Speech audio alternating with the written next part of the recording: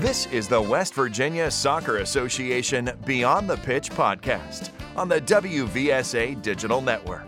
From the Sport Pens International Studios in Charleston, West Virginia, here's your host, Marcus Cole. Welcome to the podcast. We have another great show on tap. Before we welcome our guests, I want to remind you to like, subscribe, and share our program. This helps us get the word out to others as we are providing valuable information designed for soccer players, coaches, referees, and parents. With us for the first time on the program is Jason Hutchinson, State Referee Administrator, Idaho Soccer Referee Committee. Jason, welcome to the program. Good morning, Marcus. Thank you for having me. Now, before we jump into our subject, which is going to be talking about developing our youth referees and also trying to retain as many as we can, why don't you briefly tell us a little bit about your experience within the referee program in Idaho? My experience. So I took over as the state referee administrator approximately 5 years ago. Have done my best to try to move it in a positive direction. We have a fantastic committee now that we really do have kind of a synergy of a lot of people on the same page, going in the same direction. So I do think Idaho is in a better place, and hopefully we'll continue in that direction. We're a smaller state, so resources are limited. We don't have near the registration of some of the larger associations. So we have to get a little more creative there. But I feel one, asset I bring to the table is from my experience on the national scene as a referee in my personal career. A lot of the individuals that were referees in my generation are stepping off the field and into administrative roles and referee coaching roles and things like that. So I bring a really strong network of resources outside the state of Idaho that we can leverage as a smaller state and find skill sets that we don't have within the state. So it's going in a positive way, but definitely still have work to do. Excellent. I love hearing that of now that, you bring all that wealth of experience from on the field refereeing. Now you're bringing it into an administrative role. That is excellent. Our subject today is talking about youth referees and their development. Why don't we jump right into things, and what do we need to be doing overall to help our youth referees, our young referees, develop as referees? Well, I think that's the million-dollar question. I mean, I have conversations with other referee committees and association directors and leaders, and that's always the question that comes up. A, how can we recruit more or attract more? And B, how can we keep him here longer to develop and be better referees? So professionally, I work with a lot of small business owners as a business consultant and help them improve their marketing, drive more traffic, be a better business owner. I think that same conversation applies here. I think sometimes we, to reference a book by Simon Sinek, The Start with the Why, I think we go about our message the wrong way. We say, hey, we need referees to have a game. If you love the game and you want to be a part of it, come out, we can get you some money and you can be a soccer ref. And I think there's so much more to it than that. If you really, as a young person, whether you're a teenager or even in your 20s or 30s, if you're looking at a part-time job, a side hustle, there really isn't a better one than being a soccer referee. You get to control your own schedule. I mean, anything more than 2 weeks out, you can say, I want to break, I want to take a vacation, I want to go out with my friends, you block it. You get paid upwards of $20+ an hour, which prior to this past year and a half of the labor market increasing was a really good rate. It's still a good rate. But numbers have started to come up off the bottom there a little bit. But the soccer refereeing was the fraternity I was never in college. I mean, I have friends all over the country and even friends around the world now that were soccer referees that without this game, I wouldn't be friends with. So, I mean, there's so much more than just, hey, give back to soccer, help us, help you. There's a skill set that any business in the world would love to hire kids that were better communicators, better problem solvers, more confident, conflict resolution. The sky's the limit. So I think sometimes we don't engage people properly. They just see it as a part-time job, like flipping burgers at McDonald's. And so after a year or after one bad experience, they're gone. They're not invested in it at all. And I think if we approached it from a different angle and really showed what it can do for them and showed their parents what it could do for them, there might be a lot more commitment to more than 1 year. Hey, you're a brand new soccer player. Great. Let's teach you how to trap a ball and kick a ball. But by year 4 and 5, we're going to start talking about, headers, winning possession, volleys. I mean, really start having fun formations and tactics that you don't even touch in the first year. And it's the same thing with referee. You're doing low-level games on your own. It's not a whole lot of fun in it.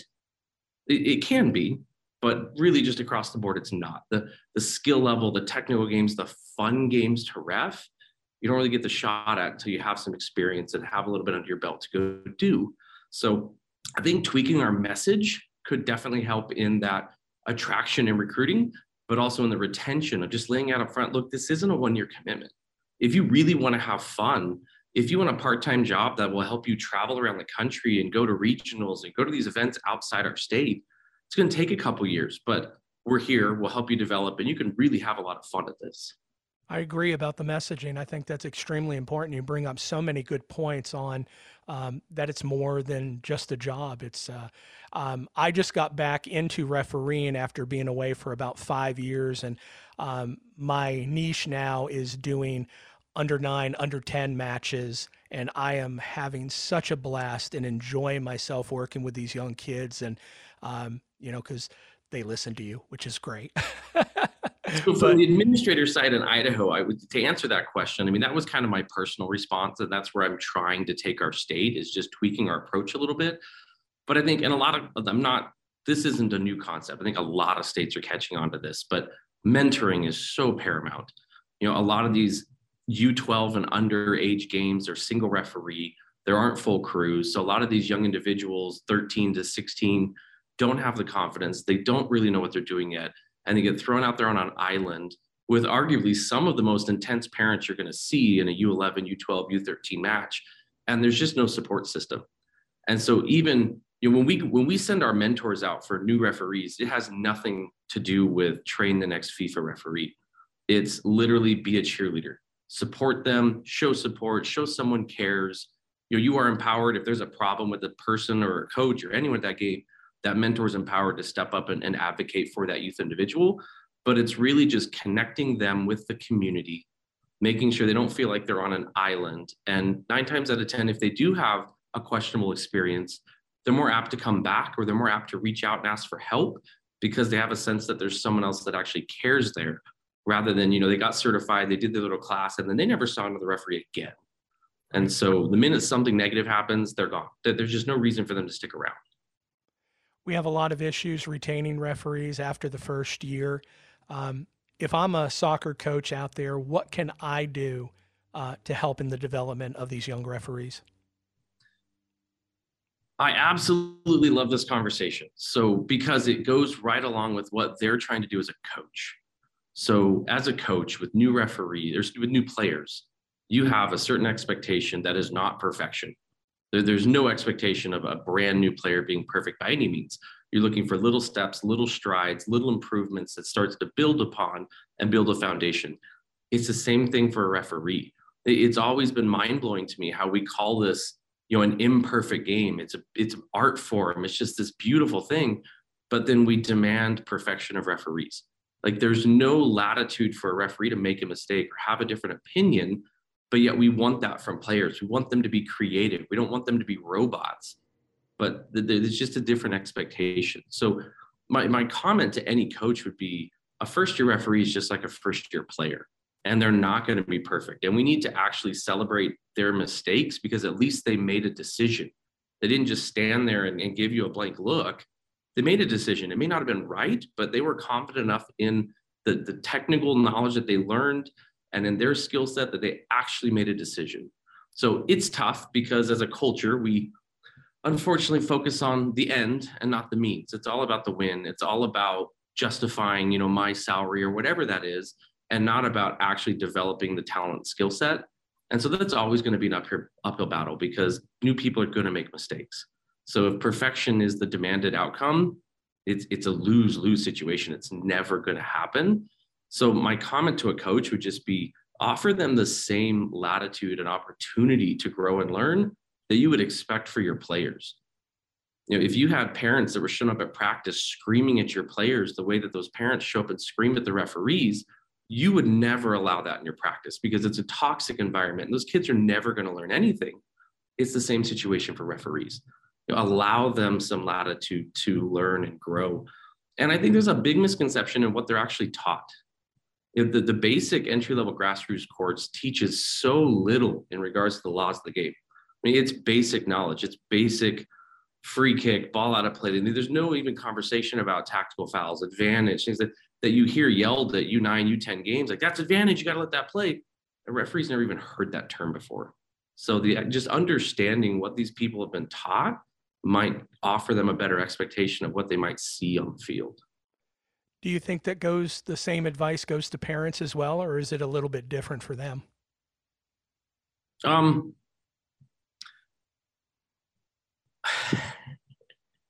So I had an epiphany as a spectator in other sports years ago that I was one of the problem fans.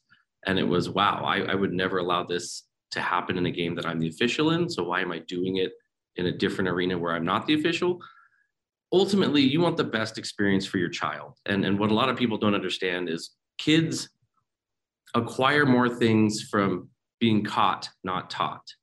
And so as the kids watch the parents react and watch the parents have this unreasonable expectation and project all failure on someone else and never take any ownership or responsibility for it, the kids have that same approach.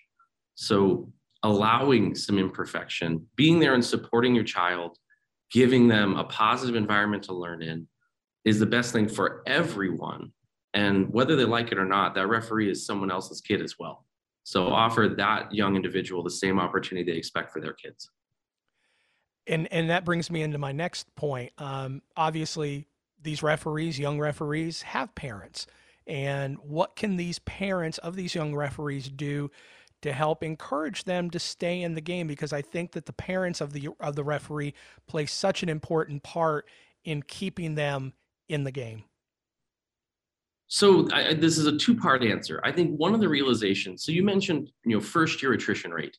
And I would challenge anyone who's having that conversation to do as much as they can to go back to their assigners and get data on how many games these people are actually working.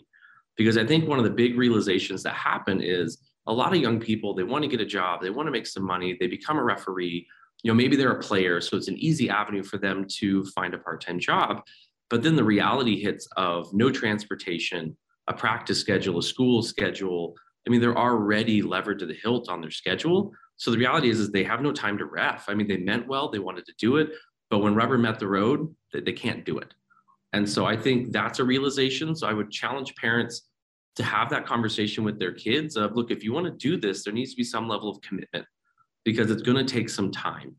But I think switching back to the message I was talking about of shifting how we approach refereeing, this goes all the way up the ladder. This is definitely a conversation parents can have with children, but it's every referee coach with referee, every administrator, every person can have this conversation. I would argue we would have substantially better referees if we had this conversation. And what I'm leading to is focus on the skill sets that make a referee a good referee. Like we talked about, the communication, the conflict resolution, the negotiating. Don't be a win-lose negotiator, be a win-win. How can we work together? Because arguably any referee in their career at some point is going to end up on a match that's over their head. If they're wanting to develop, even if they're not, they're going to get thrown in a match that they're over their head. And so if we focus on teaching them and training them how to negotiate, how to communicate, how to work with others, how to approach things as a win-win, they have a better chance of coming out of that match as a success, even if the level of play is massively above where they're at. And so the same conversation goes to a parent. Your child's engaged in this, they want to do this. Well, ultimately, they're going to have a better chance and enjoy it more and be more confident if you help them in the skill set they're going to need to do it. Help them communicate, help them understand how to, conflict resolute. But the one big factor that we really just can't change, and one of the reasons it's so detrimental to the referee community to have such a massive number of referees under the age of 18, is thus far in their life, they have been in an environment and in a relationship with adults that the adult is always the authority figure and they're always the person taking instruction. And when they become a youth referee, that flips on its head.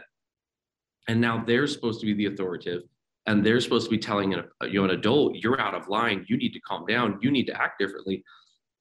And that's something they've never had to do or ever been trained how to do.